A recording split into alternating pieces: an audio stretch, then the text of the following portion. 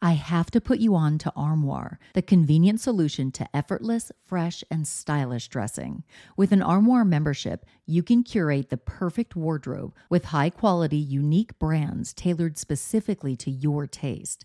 Simply take a 5-minute style quiz, select items from your personalized closet, then your chosen styles arrive at your doorstep in as little as 2 days. When it's time for a wardrobe refresh, just swap out your current pieces for new-to-you styles. I go from professional to the carpool pickup line, so I need a diverse wardrobe. With Armoire, I always have something fresh and on trend for any occasion, without the clutter. I recently edited my wardrobe to staple pieces only because Armoire allows me to add new pieces monthly and return them just in time for me to do it all over again. And by renting rather than constantly buying new clothes, I'm contributing to sustainability. Armoire is currently helping me through my chic era with all the high fashion and edgy options that I am loving.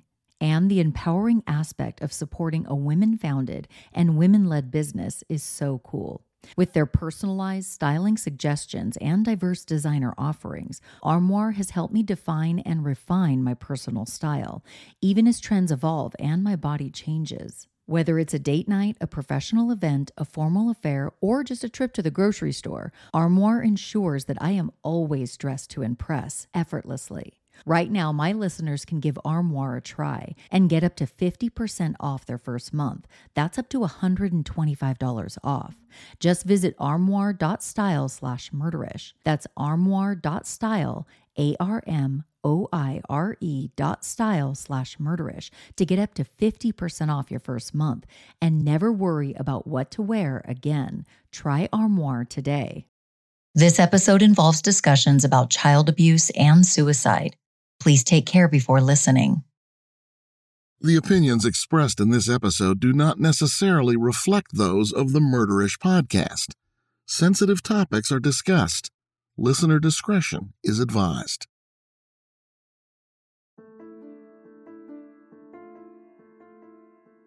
In the spring of 1985, 78-year-old grandmother and retired Bible study teacher Ruth Pelke was found brutally stabbed in her Gary, Indiana home.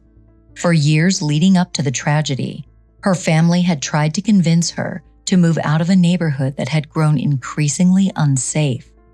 But this was her home. The elderly white woman, who chose to see the best in everyone, believed her religious faith would keep her out of harm's way. Ruth's case wasn't difficult to solve, yet it remains one of the most historically controversial. It involves prevalent social issues like juvenile incarceration, capital punishment, and racial bias.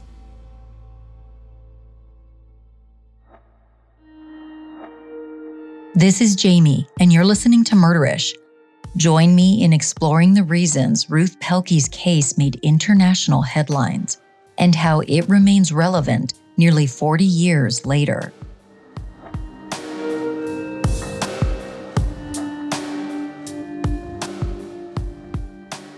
This case takes us to Gary, Indiana, which sits on the southern shore of Lake Michigan. The city is known for its steel production, which significantly boosted the Midwest's industrial economy. During the Great Migration, millions of Black people relocated from southern states to Gary and nearby Chicago in search of work opportunities.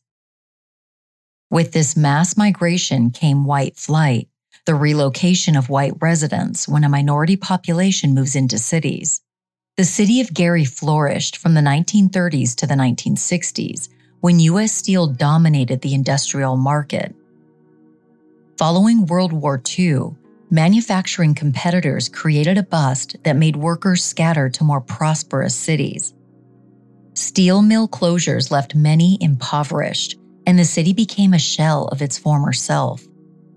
Racial segregation and income disparities led to the development of predominantly white and largely Black or Mexican neighborhoods.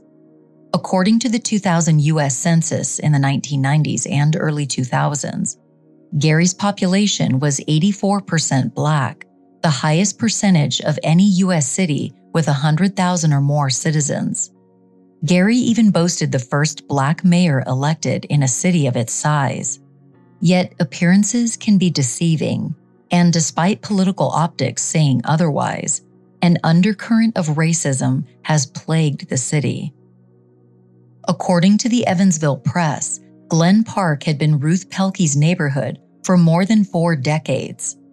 She watched it transform from an affluent suburb to a racially mixed area with more incidents of crime and widespread economic strife. Still, Ruth maintained deep ties to the area. She was widely known as the neighborhood grandmother. Sadly, Ruth's nurturing nature made her a vulnerable target. Ruth Elizabeth Zimmerman was born on May 18, 1906, to parents David and Estella. She was born in a small town of Peru in southeastern Indiana. Ruth was the oldest of 3 children. She had a brother Russell and a sister named Edna. Ruth was raised in a devout Baptist household, and her family attended church regularly. The importance of responsibility and hard work was instilled in all 3 children. They helped out with manual labor on the family farm and did neighbors' chores after they'd given birth, gotten injured, or grew elderly. In the early 1940s, Estella was diagnosed with leukemia. When her health deteriorated, Ruth remained by her mother's side and continued working on the farm. Life in the country suited Ruth, and she was more than happy to show her city-dwelling cousins the ropes during their summer visits. Ruth's religious faith contributed to her strong work ethic and remained a substantial part of her identity throughout her adult life. She relied heavily on prayer to get through the grief of her mother's death in 1942. A year earlier, Ruth's second cousin Dorothy also died from leukemia. She and her husband Oscar had 2 children, Bob and Ruthie, who occasionally helped Ruth on the farm.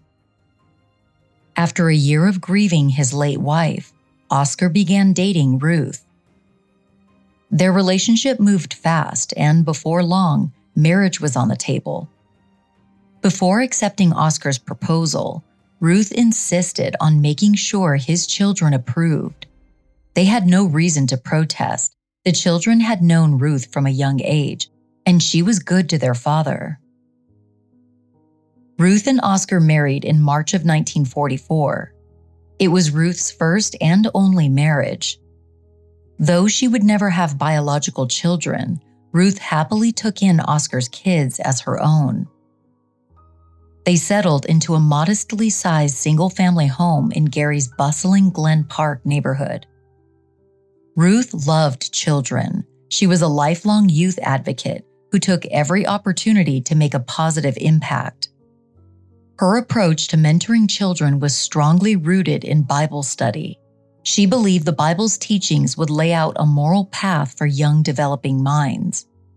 For 40 years, Ruth volunteered in Lake County's Child Evangelism Fellowship program. Once a week after school, she toted her flannel board with felt Bible characters to teach inner-city children under the age of 8. It was gratifying work for Ruth to connect future generations to the Bible's message. As the years passed, Oscar and Ruth watched their neighborhood gradually decline. Businesses were boarded up, abandoned houses littered most blocks, and violent crime was on the rise. Crime arrived at their own doorstep during a series of area burglaries in the early 1980s. It was frightening at the time, but possessions could always be replaced. Home invasions in the area continued after Oscar died of unknown causes in 1983. Ruth found herself living alone in a derelict area during her senior years. Her stepson Robert and his wife begged Ruth to move somewhere safer. But Ruth was stubborn. She insisted her neighbors looked out for her and that there was nothing to worry about. Many of Ruth's neighbors had known her for decades. Others were new to Gary and brought children with them, who Ruth was more than happy to take under her wing. As reported by the Evansville Press, Ruth had opened her home to neighborhood children since she moved to Gary. She was known for recounting Bible stories and moral themes to groups playing outside. Some would wander to her yard, and Ruth rewarded them with candy if they quoted scripture to her correctly. Adults in the community knew Ruth for her incredibly kind heart. She was an avid churchgoer. For years, she attended services 3 times a week and sang in the choir. When church members fell ill, she'd check in on them and bring over meals. Ruth Pelke lived right across the road from a teenaged black girl named April Beverly. Ruth had taught Bible study to April when she was a wide-eyed elementary student, but at age 15, it was clear she had journeyed down a bad path. Ruth knew that April's childhood had not been easy. For a while after April's mother passed away, Ruth made it a point to check in on April and her siblings. She stepped in as a surrogate grandmother. For weeks, she brought over enormous trays of food so the kids wouldn't go hungry. April's father quickly remarried and started a new separate family. As a teen, April split her time between her father's house and her sister's apartment, depending on her mood. With little adult supervision and guidance, April started acting up at school. By the time she was a sophomore, she'd bounced between 4 or 5 schools. One school had kicked her out for beating up another student. In May of 1985, April was also 7 months pregnant. She wasn't the only pregnant teen at her school, though. Karen Corder, another sophomore at Lew Wallace High School, had become a mother 2 years earlier. Somehow, Karen had kept the pregnancy a secret from her family, eventually giving birth on a school toilet. When the news broke, her parents reluctantly let her raise the baby in their home. Karen Corder's best friend was Paula Cooper. She never wanted to talk about it, but Paula may have had the most challenging upbringing out of all her friends.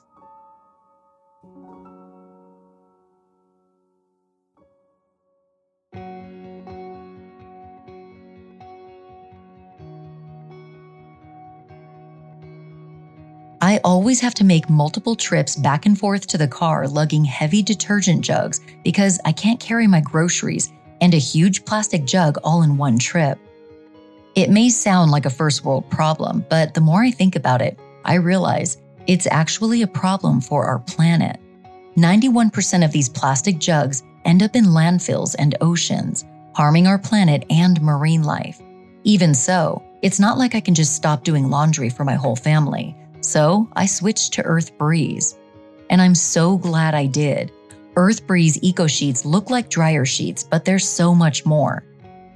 These game-changing liquidless sheets dissolve in any wash cycle, hot or cold.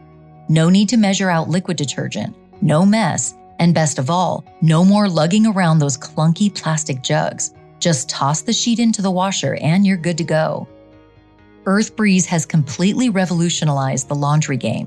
Their packaging is lightweight, biodegradable, and totally plastic-free, so you can feel good about your impact on the planet.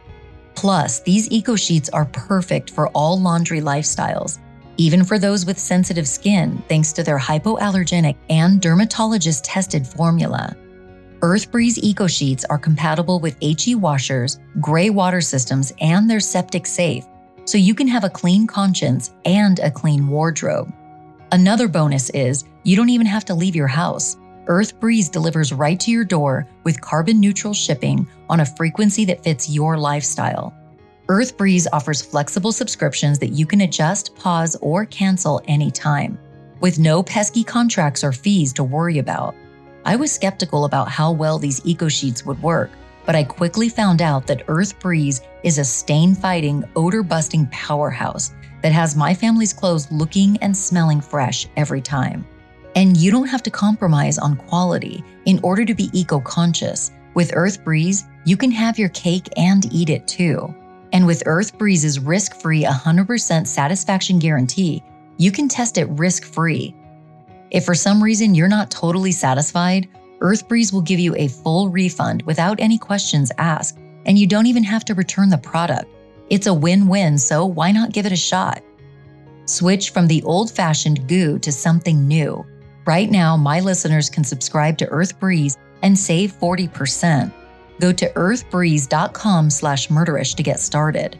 That's earthbreeze.com/murderish for 40% off. earthbreeze.com/murderish.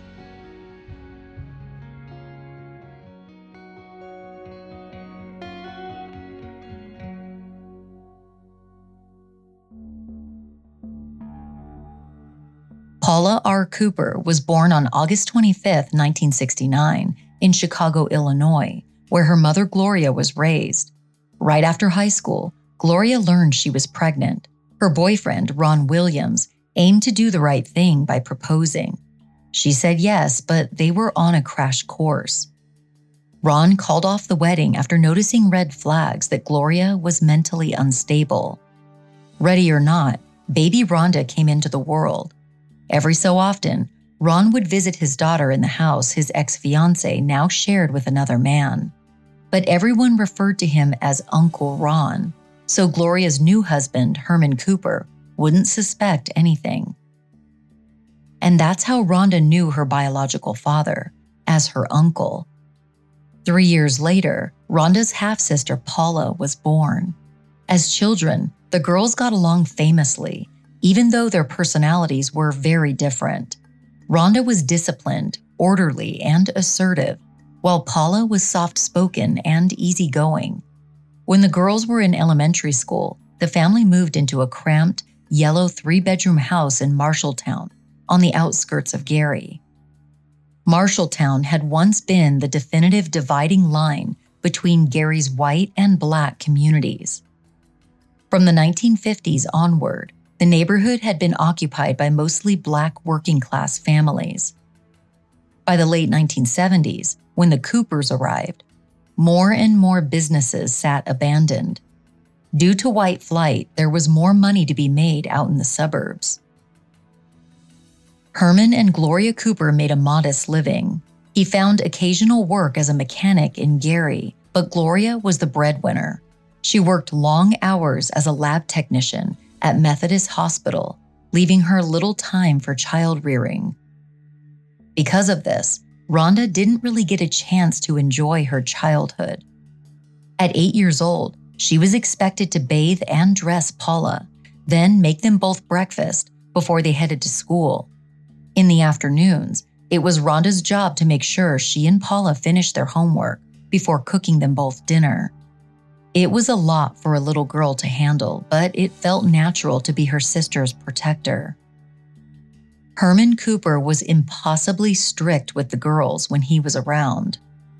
He refused to let them have any friends over, and they also weren't allowed to go to anyone else's house. So the sisters thought up games they could play with other children from far away. That way, they didn't disobey Herman's rule about staying on the porch and risk physical discipline. Rhonda did her best to shelter Paula from Herman's rage. Gloria and Herman both struggled with alcoholism, and they were both passionately emotional people. The combination of alcohol and bitterness was like cranking up the volume on a radio full blast. Their arguments always crescendoed into violent assaults on each other. It was a terrifying thing for young children to witness. Their arguments frequently ended with one of them walking out. The couple would separate for a few days and then get back together. The same pattern was on repeat.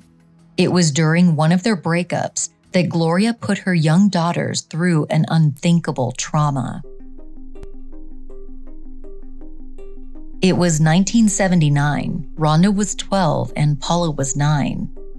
After a particularly vicious fight with Herman, Gloria ordered the girls to get into her car.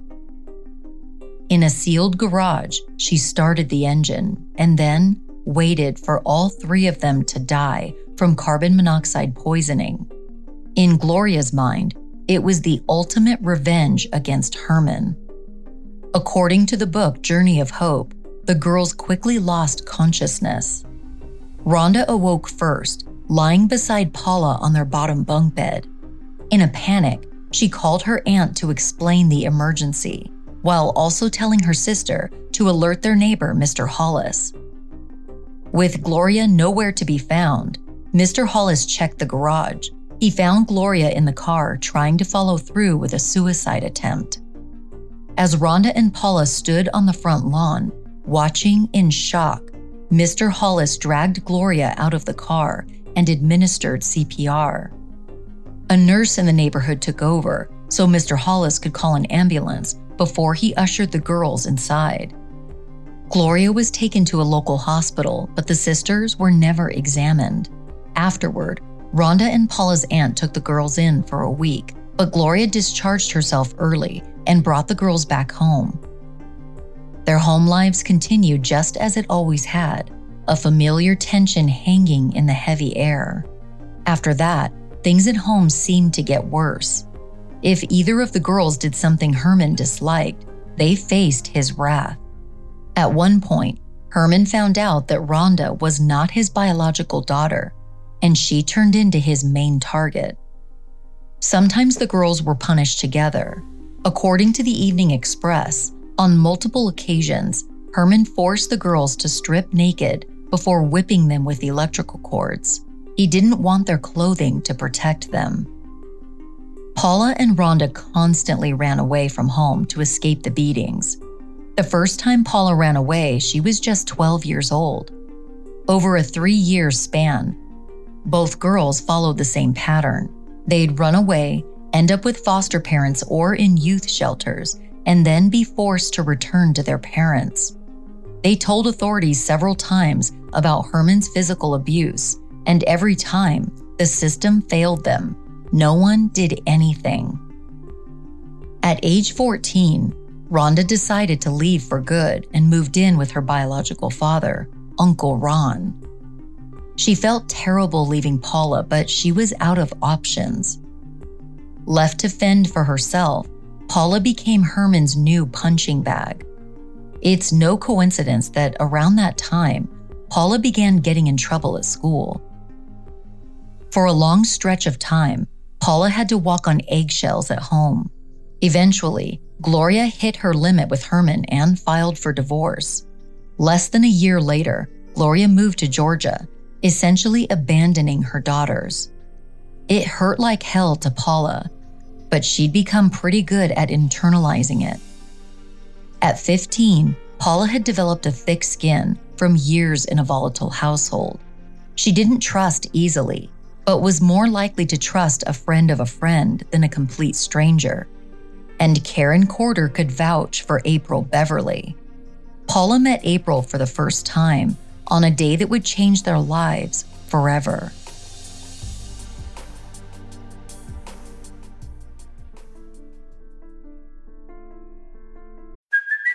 Hey, it's Kaylee Cuoco for Priceline. Ready to go to your happy place for a happy price? Well, why didn't you say so? Just download the Priceline app right now and save up to 60% on hotels. So whether it's Cousin Kevin's Kazoo Concert in Kansas City, go Kevin, or Becky's Bachelorette Bash in Bermuda, you never have to miss a trip ever again. So download the Priceline app today. Your savings are waiting. Go to your happy place for a happy price. Go to your happy price, Priceline. It was lunchtime on May 14, 1985, when Paula, Karen, and April decided to leave school. April invited a freshman, 14-year-old Denise Thomas, to tag along. Together, the group of girls walked 10 blocks to the Candyland arcade, where they pooled their money to play games and buy some candy. The fun at the arcade didn't last long. They discussed their next plan of action and decided to head over to where April was living at the time, her sister's house. The girls enjoyed the freedom, sitting out on the porch and gossiping the way most teens do. Inside, April discovered a bottle of budget wine, Wild Irish Rose. They busted it open, and not long after, there was an eruption of laughter. At some point, they smoked a little weed. Then, out of nowhere, one of the girls announced they needed to figure out how to get more money. Paula then put her hands in the pocket of her crisp white denim jacket. Her thumb grazed a slip of paper, triggering her memory. That morning, her mom handed her a prescription to refill her birth control pills, paperclipped to a note giving her permission to leave school early. Paula made a mental note to stop at the pharmacy later so her mom wouldn't find out that she skipped school to get drunk and high with her friends. Then, April announced an idea. They could easily snag some money from an elderly lady across the street. April knew Ruth Pelke's house well. The layout burned into her mind from all the times she was taken inside for Bible study. April told her friends she was pretty sure Mrs. Pelke kept a jar full of $2 bills. If not, she also knew there was jewelry inside that had to be worth something. And April knew just how to be invited inside. She explained to her friends that she would need to stay behind and hide for the plan to work in case Mrs. Pelke recognized her. At around 3 p.m., Paula, Denise, and Karen approached the walkway to Ruth Pelke's door. They knocked and were greeted by Ruth, who bore resemblance to a stereotypical librarian. Ruth peered over her cat-eye-shaped glasses, a tight smile grazing her lips. As sweet as can be, one of the girls told Ruth she was sorry to bother her, but her auntie was looking for Bible study classes. By this point, Ruth was 2 years retired, though she couldn't seem to pull away entirely. According to the Indianapolis Star, she continued to be a hostess for the fellowship's equivalent of a summer Bible camp called the 5-Day Club. Ruth explained to the 3 teenagers that she didn't teach anymore, but she knew someone who did. She asked the girls to come back in a few days when she'd have more information.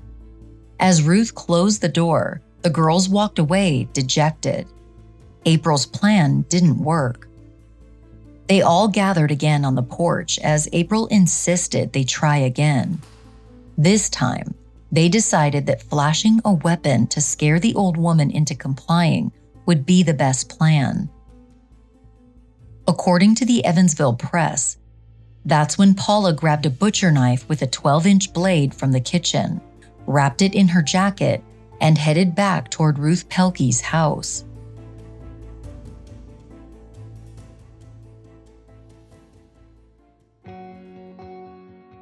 If I could communicate with my dogs, I'd ask them how they're feeling, why they insist on napping right in front of the refrigerator door, and I'd tell them how much they mean to me. Unfortunately, I can't really do this, so it can be tough to know when something's off until it's too late. While doggy texting may not be a thing yet, fingers crossed for the future, Maeve has come up with the next best thing: a raw food diet that can boost your pup's digestive health, overall well-being, and lifespan. Who needs words when you can show your love through nutritious, wholesome meals? My dogs, Shadow and Clipper, are family. Naturally, I want the best for them. They are such good boys, but sometimes they can be a little picky. Although I was excited to switch their food to Maeve, I was also a little concerned about how these 2 picky eaters would react. But let me tell you, they love Maeve. They lick their bowls clean before running off to play with each other. Traditional kibble and even fresh foods just don't cut it when it comes to meeting dogs' nutritional needs. Canines thrive on a high-protein, low-carb diet that is minimally processed, and that's where Maeve comes in. Maeve is a raw food option that provides all the convenience of kibble while delivering an impressive array of health benefits. Not only does it contain a hefty dose of protein, but it's also specially supplemented to promote 7 crucial areas of your dog's health, including gut health, immune function, oral hygiene, skin and coat health, hip and joint health, mental health and anxiety, and growth and early development. And you can actually see the difference in your furry friend, from fresher breath and reduced itching to regular bowel movements and a healthy weight. Maeve supports a range of benefits that'll make your pup feel and look better in just 28 days or less. Say goodbye to bland kibble and hello to a happier, healthier dog with Maeve. I love that there's no mess, no prep, and no thawing needed with Maeve. I just open, pour, and serve. It's as simple as that. Not many can say they get to indulge in their favorite meals every single day, but with Maeve, dogs can enjoy delicious, nutrient-packed meals without any fuss. Don't just take my word for it. Over 1,000 5-star reviews speak for themselves. Both dog owners and their furry friends love Maeve, and it's particularly popular with picky eaters. Make the switch to raw today. Right now, Maeve is offering $40 off your first order at meetmaeve.com/murderish. Go to meetmaeve.com/murderish. That's spelled MEETMAEV to receive $40 off your first order. That's meetmaev.com/murderish.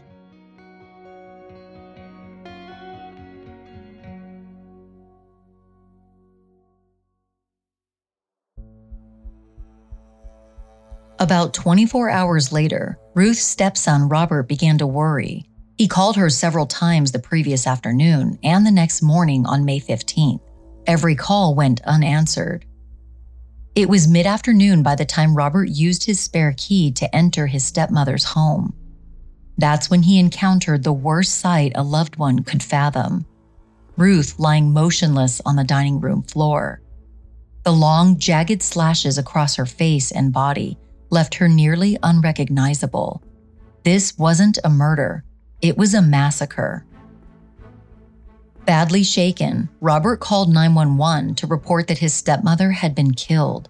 When first responders arrived, they were struck by the brutality of the killing. As Lake County investigators assessed the scene, a few details stood out. There were no signs of forced entry, so odds were good that Ruth knew her attacker. The house was ransacked, suggesting this may have been a robbery gone wrong, and Ruth's car was gone. Lake County detectives didn't have a hard time connecting Paula Cooper to the crime scene. Her white denim jacket was found draped over the arm of the victim's couch. The birth control prescription with Paula's name and address remained in the pocket. Also, keep in mind, these were teenage girls who made it their business to gossip. With 4 co-conspirators, odds were high that one of them would have trouble keeping the crime a secret. Sure enough, one of the girls bragged about the crime at school. Word spreads fast in a small town like Gary, and right away, investigators had 2 reasons to bring the girls in for an interview. Early in the investigation, Paula was deemed ringleader of the murder-robbery. Detectives learned she was the one who inflicted most of Ruth's injuries, but Karen definitely participated in the stabbing. Through a series of interviews with all 4 girls, investigators established events of that afternoon. As detailed by the Evansville Press, the second time Paula knocked on Ruth's door, she concealed a butcher knife and wrench in her jacket. She insisted that Ruth give her specific information about her Bible study contact. With Ruth's back turned to her, Paula seized the opportunity to grab a vase from a table and hit the elderly woman over the head. Ruth fell to the floor as blood poured down her face. As reported by the Evansville Press, Paula told detectives, "It was like a red rush of blood came from her head, and I stood there and looked at her, and then it was like shocking and something clicked into me. And so I grabbed the knife and I cut the lady." She didn't just cut her, though. She tormented her with the blade.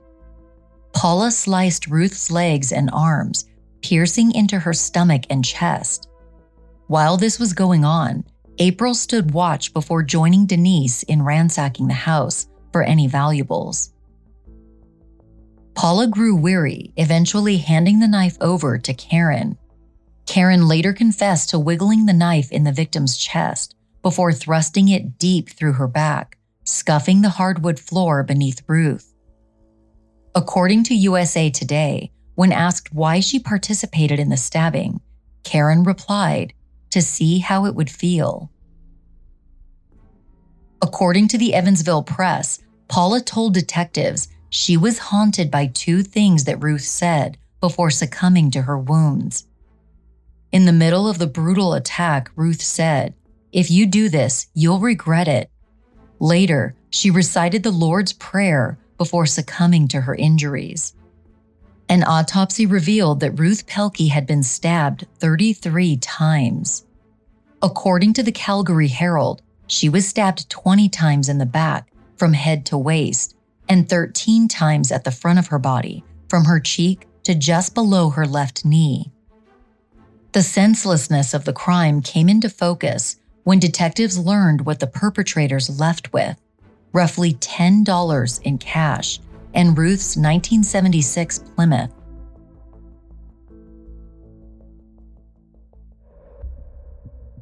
Paula, Karen, April, and Denise were all arrested on May 16, 1985. Their fingerprints were all over the crime scene. All 4 teenagers faced murder charges, but it was Paula who was the state's primary scapegoat. Her age when the crime occurred was treated as irrelevant. The murder charge made her eligible for capital punishment. At the time, Indiana state law allowed prosecutors to seek the death penalty for those as young as 10 years old. In fact, in the 1980s, the United States was one of only 4 countries in the world that executed criminals who committed a crime while under the age of 18, according to the San Francisco Examiner. At 15 years old, the situation was likely very confusing for Paula. She grappled with the consequences that were unfolding, telling the San Francisco Examiner that in those early days behind bars, I thought they were going to take me outside and kill me. Paula Cooper couldn't afford a lawyer, so she was assigned a public defender. Kevin Relford advised her to plead guilty in order to avoid a jury trial. He told her this was her best chance at avoiding a death sentence. The death penalty was also on the table for Karen Corder. She was 16 years old, making her the oldest of the girls and eligible to be tried as an adult. Initial reports that 4 juveniles had been arrested for murder left the community reeling. Gary residents were equally disturbed over what had happened to the victim and the age of the perpetrators. The fact that a white woman had been killed by 4 black teenagers in a setting where racism was overtly prevalent made this case even more polarizing. Paula Cooper's neighbor, Rayora Hollis, commented about her to the Evansville Press, saying, "She was always such a nice little girl. I don't know what could have gotten into her to make her change so." Maybe Paula was beyond help. At least that's what psychologist Frank P. Brono concluded after an assessment. Paula had been raised in an unstable home where she faced extensive trauma. This had resulted in a major personality disorder and a strong tendency to be aggressive, hostile, and vindictive, as reported by the Baltimore Sun. The public defender hoped Paula's background would be considered a mitigating factor by the judge. One after another, each teenager entered guilty pleas. On December 4, 1985, Denise Thomas was convicted of felony murder and sentenced to 35 years in prison. Karen Corder evaded the death penalty and was sentenced to 60 years in prison after pleading guilty to murder in March of 1986. On April 21st, Paula Cooper appeared before Lake County Judge James Kimbrough. As quoted by the Baltimore Sun, before pleading guilty to murder, she told the judge, "I have remorse. What can I do? I can't explain what happened. I can't just sit here and say I'm sorry. Sorry isn't good enough for me, and sorry isn't good enough for you." Months passed while Paula Cooper awaited sentencing. In the meantime, her co-conspirator, April Beverly, acted in her own self-interest. As reported by USA Today, she turned state's witness, fully cooperating with police and prosecutors. Her testimony only reinforced the idea that Paula was the mastermind of Ruth Pelke's murder. In exchange for her cooperation, April was sentenced to 25 years on robbery charges. It was clear Paula Cooper was in line to take the biggest fall out of all the girls. In a jailhouse interview with The Times, Paula said, "I think one of the misconceptions is that I was some ringleader of this big murder. That's not true. What I want people to know is that all 4 of us were guilty, and that's the bottom line. There was no innocent person in that house." Paula's sentencing hearing was held on July 11, 1986. Before announcing the punishment for her crime, Bob Pelke, Ruth's stepson, read a statement. According to the Calgary Herald, he begged the judge for a death sentence, saying, "No one, I repeat, no one, has the right to touch me or any of my family without paying the penalty." The judge then launched into a long diatribe about being against the death penalty. Regardless, he handed down Paula's sentence. She would be executed by electric chair. This decision made her the youngest death row inmate in the country at the time. Prosecutor James McNew agreed with the outcome, confident that execution was the only suitable punishment. He said to the Calgary Herald about the sentence, "I suppose it was because of the condition of the victim. That, coupled with the torture we know she went through, is what makes it, for me, as heinous a crime as I've ever been involved in." But if prosecutors thought this was the last they'd hear of Paula Cooper, they were in for a rude awakening.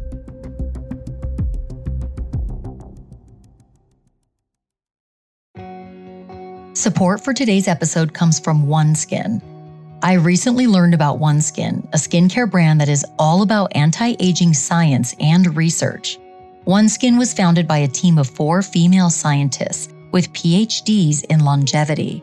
With over 15 years of experience, these ladies were determined not only to minimize visible signs of skin aging, but also to tackle the root causes head-on.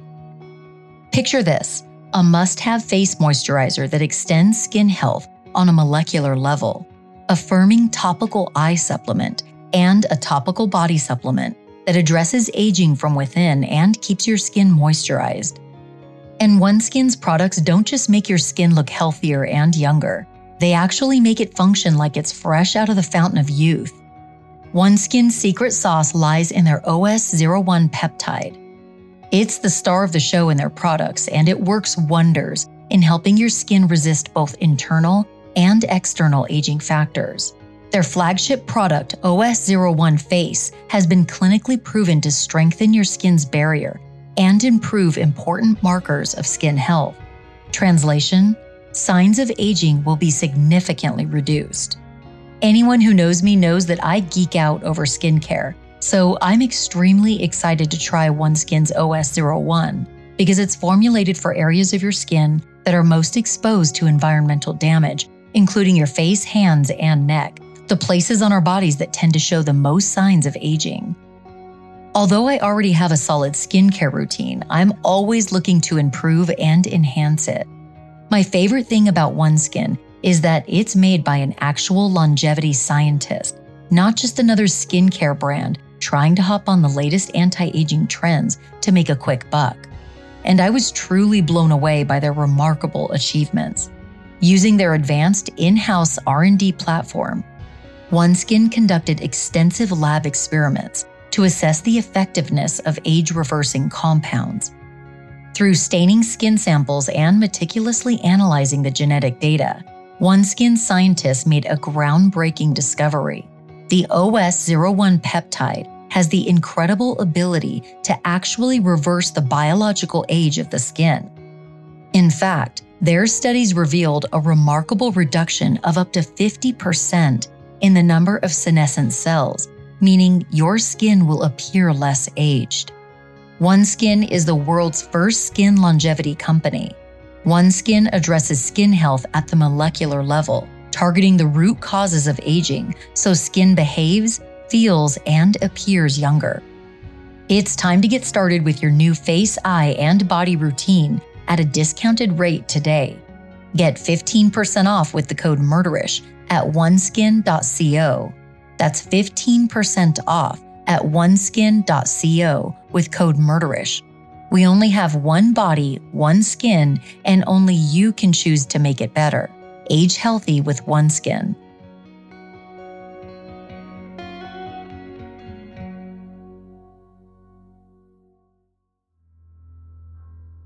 When news broke that the 16-year-old was sentenced to death, there was a major shift in public focus. Those previously appalled by the gruesome murder of an elderly woman suddenly grew outraged that someone as young as Paula Cooper could be executed. It's important to understand the cultural climate at the time. According to the Department of Justice, between 1983 and 1986, the Supreme Court rejected requests to rule on the constitutionality of 5 different death penalty cases involving juvenile defendants. It wasn't until 1988 that the court ruled it was considered cruel and unusual punishment to execute offenders under the age of 16 when the crime was committed. It would be 17 more years until the minimum age for execution was raised to 18 on a national level in 2005. People all over the country were up in arms that a 16-year-old could be sentenced to die. Paula Cooper's case began attracting international interest, especially in countries like Germany, England, Austria, Australia, and Italy, where capital punishment is not practiced. In Europe, Italy was the loudest voice of public outrage. According to the Calgary Herald, entire classes of Italian schoolchildren rallied together to sign a petition totaling 40,000 signatures. Then Governor Robert Orr received this petition and over 300 letters. More letters and petitions signed by death penalty opponents flooded into the UN and the Indiana Supreme Court. Many people acknowledged Paula should be held accountable for her actions, but believed her sentence should be commuted to a lengthy prison term. Killing her felt like hypocrisy to many. Lake County Public Defender Bill Duchette began the appeal process right after Paula's sentencing hearing, knowing full well he needed help to make any headway in such a politicized case. He reached out to Monica Foster, who'd been working for the Indiana Public Defenders Council since 1983, and she specialized in death penalty appeals. Foster met with Paula Cooper a year into her stay at the Indiana Women's Prison. Her first impression was that this was a terrified young girl who didn't grasp the full impact of her actions. She immediately felt protective of her, like an older sister. She later told the San Francisco Examiner, "I look at someone like Paula and think no one ever cared about her. She's always been abused, and if I can make a difference in her life, that's important to me. If we're really interested in stopping violent crime, we should look at why this happens to kids like Paula Cooper. She certainly needs to be punished for her crime, but killing her solves nothing." Surprisingly, Bill Pelke, Ruth's grandson, agreed. Unlike the rest of his family, he was firmly against Paula Cooper's execution and told her so in a series of letters that began soon after her incarceration. The 39-year-old crane operator at Bethlehem Steel quickly became one of the most outspoken opponents of juvenile executions. News outlets latched onto Bill's story, which was a tale of forgiveness and altered perception. He admitted to reporters that initially the worst possible punishment seemed appropriate for what Paula had done to his grandmother. But like Ruth, he was a deeply religious person and emerged from prayer with surprising compassion. In a frequently quoted interview with the News and Observer, Bill spoke of his change of heart by saying, "After my grandmother was murdered, I could not remember the way my grandmother looked. All I could think of was the way she looked after she was found dead, when she'd basically been butchered, just chopped into meat. All of a sudden, I could see her face again, but there were tears streaming down her cheeks, just like they had been streaming down Paula's grandfather's face. I believed they were tears of compassion for Paula and her family." He continued, "I took this to mean I should speak out against her death penalty. This was a very brutal murder, and I don't want to see Paula Cooper go free, but I don't want to see her die for it." For Bill Pelke, his newfound compassion meant fighting for Paula's execution not to be carried out by speaking with the news media and Governor Orr. Bill also founded the organization Journey of Hope, which brings together murder victims' families to speak publicly about alternatives to the death penalty. With the state of Indiana's laws about juvenile executions under heavy scrutiny, Amnesty International became involved. The organization campaigned for a commutation of Paula's sentence, garnering over 2 million signatures on a petition that landed in the governor's office. Even the Vatican expressed its indignation. According to USA Today, in September of 1987, Jack Crawford, lead prosecutor on Paula's case, was visited by an Italian emissary to convey Pope John Paul II's condemnation of her sentence. An appeal from the Pope himself was also sent to Governor Orr. Under such unrelenting pressure and continuous criticism, in 1989, Indiana legislators raised the minimum age for capital punishment from 10 to 16. In the July 1989 appeal, Cooper v. State, Paula's lawyer, William Touchette, asked for the new law to apply retroactively. After all, Paula had been 15 years old when the crime was committed.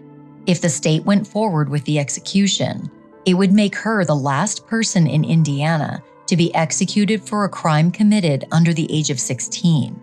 According to court records, before reaching a judgment, Supreme Court Justice Randall Shepard said, "This is a difficult conclusion to reach because of the gruesome nature of Cooper's acts." After examining the case, the death penalty was ruled unconstitutional due to Paula's age. Her sentence was commuted to the maximum prison term for murder under Indiana law, 60 years. This meant that most of Paula's life would be spent behind bars. USA Today reported that Paula struggled immensely when she was moved to general population in prison. In 1995, an assault on a prison guard landed her in solitary confinement for 3 years.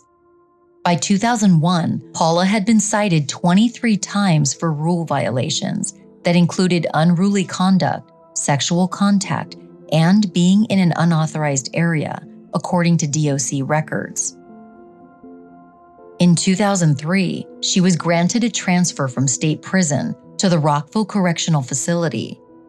Paula took advantage of programming there to better herself, earning a GED and a bachelor's degree, while training dogs to be companions for disabled veterans. As the years passed, she also worked as a culinary arts tutor to her fellow inmates and manufactured metal parts for state prisons and private partners. With a new sense of purpose, Paula Cooper grew as a person. She gained a reputation at Rockville for her kindness and looking out for those newly incarcerated. After Paula's sentence had been commuted, Bill Pelke was able to visit her in prison. Years of exchanging letters had fostered a unique friendship. He believed in her and the ability for young offenders to be rehabilitated. Bill shared with CNN what he'd learned about Paula, saying, "She would take it back in a heartbeat if she could, but she knows she has to live with it for the rest of her life.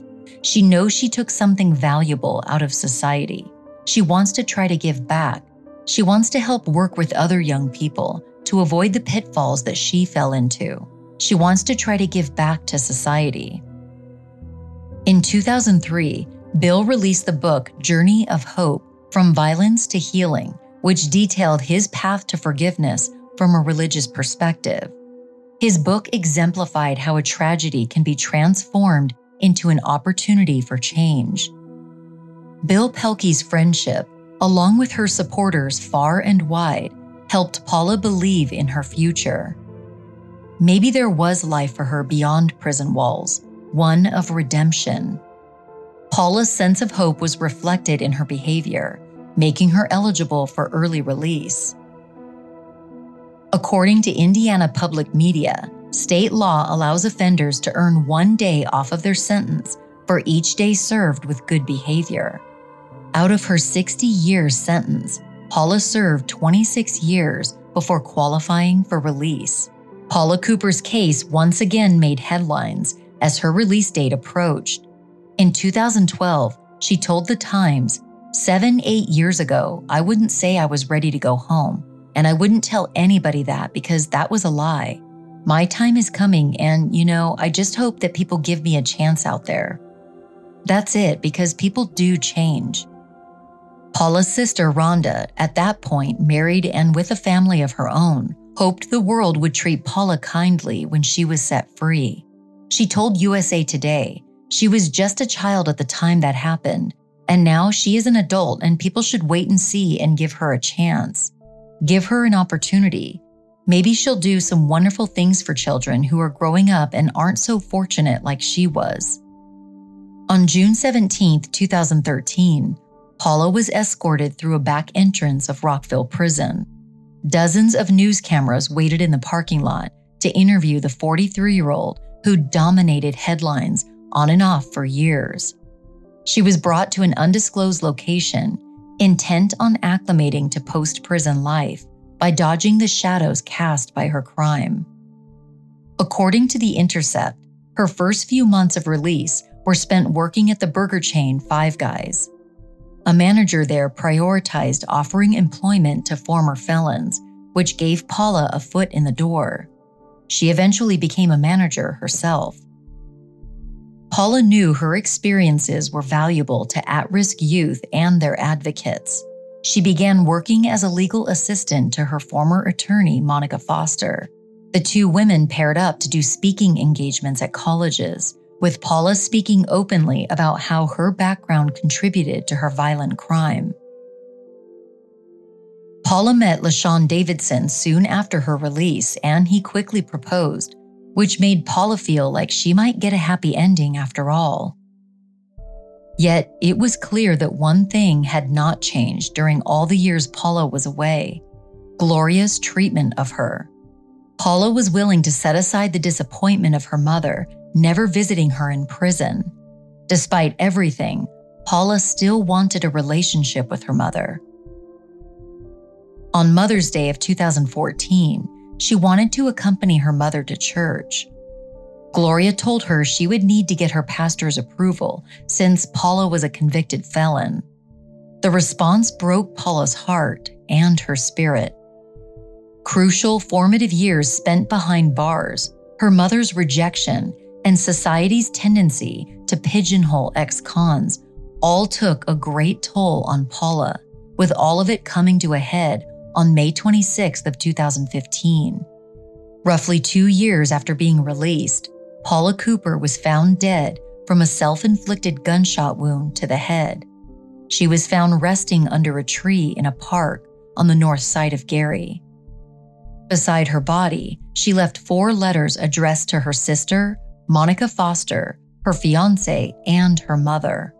The Baltimore Sun quoted an excerpt of the letter to Paula's mother, which read, "You didn't care about me. You cut me off. You judged me. You didn't want me at your church."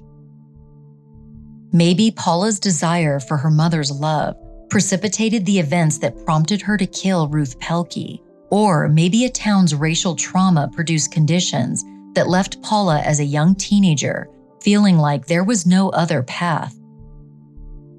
One can never say what exactly led Paula to kill Ruth Pelke. Paula was haunted by the demons of her past, by the horrible decisions she made the fateful afternoon that Ruth Pelke lost her life. In the end, Paula realized that her mother could never provide the love she so desperately needed, and it destroyed her. This case is not easy to analyze. The perpetrator's actions were horrendous and took the life of an innocent person. When that perpetrator is still a child and one who endured horrific abuse, what should be done to punish a perpetrator under these circumstances? How far should that punishment go, and what factors should or should not be taken into consideration? One can't help but wonder what punishment Ruth Pelke, the victim, would want in this case. Ruth was a kind and nurturing soul who, even as she was dying, recited scripture and warned the girls they would regret their actions. In Paula Cooper's case, she may have been right. This monumental case continues to receive attention. In March of 2023, Alex Marr released the book 70 times 7, a true story of murder and mercy. According to an excerpt, the author uses the case to reflect upon what radical acts of empathy anyone might be capable of.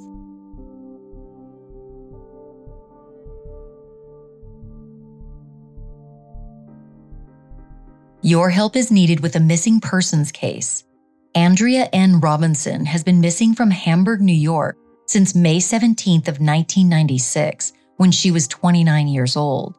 The petite Caucasian woman with brown hair is described as being 5 foot 4 inches tall and 110 pounds, and would be around 56 years old today. Andrea was last seen by her husband at her Hamburg residence the morning she disappeared. She was due to pick up their child at school that afternoon, but a friend was called after Andrea's car broke down. The friend picked up Andrea's child but never heard from Andrea again.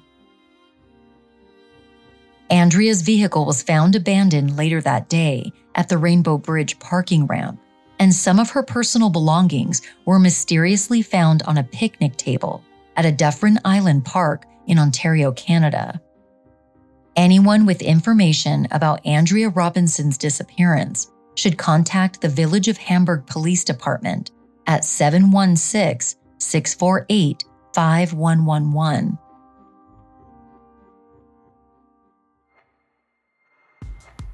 Thanks so much for joining me on this episode of Murderish. Make sure you're following me on Instagram and TikTok at Jamie On Air. That's JAMI On Air on Instagram and TikTok. On social media, I recap a lot of true crime cases, and I take you behind the scenes at my recording studio, so give me a follow at Jamie On Air. If you'd rather listen to Murderish with no interruptions, you can do so by signing up for Murderish Behind the Mic on Patreon. To sign up for Murderish Behind the Mic, visit murderish.com or just go to patreon.com and search for Murderish there. If you need more podcasts to listen to, I host another true crime podcast called Dirty Money Moves: Women in White Collar Crime. The podcast follows my investigation of a woman I met a few years ago, a woman who turned out to be a prolific scam artist. I also recently launched a brand new podcast called Trend Vetters. If you want to see what that show is all about, there's a trailer you can listen to now and a couple of episodes. Just search for Trend Vetters in any podcast app. If you enjoy Murderish, consider leaving a positive rating and review in any podcast app. This episode was researched and written by Allison Schwartz. Visit murderish.com for a list of sources used for this episode. And remember, listening to this podcast doesn't make you a murderer. It just means you're murder-ish.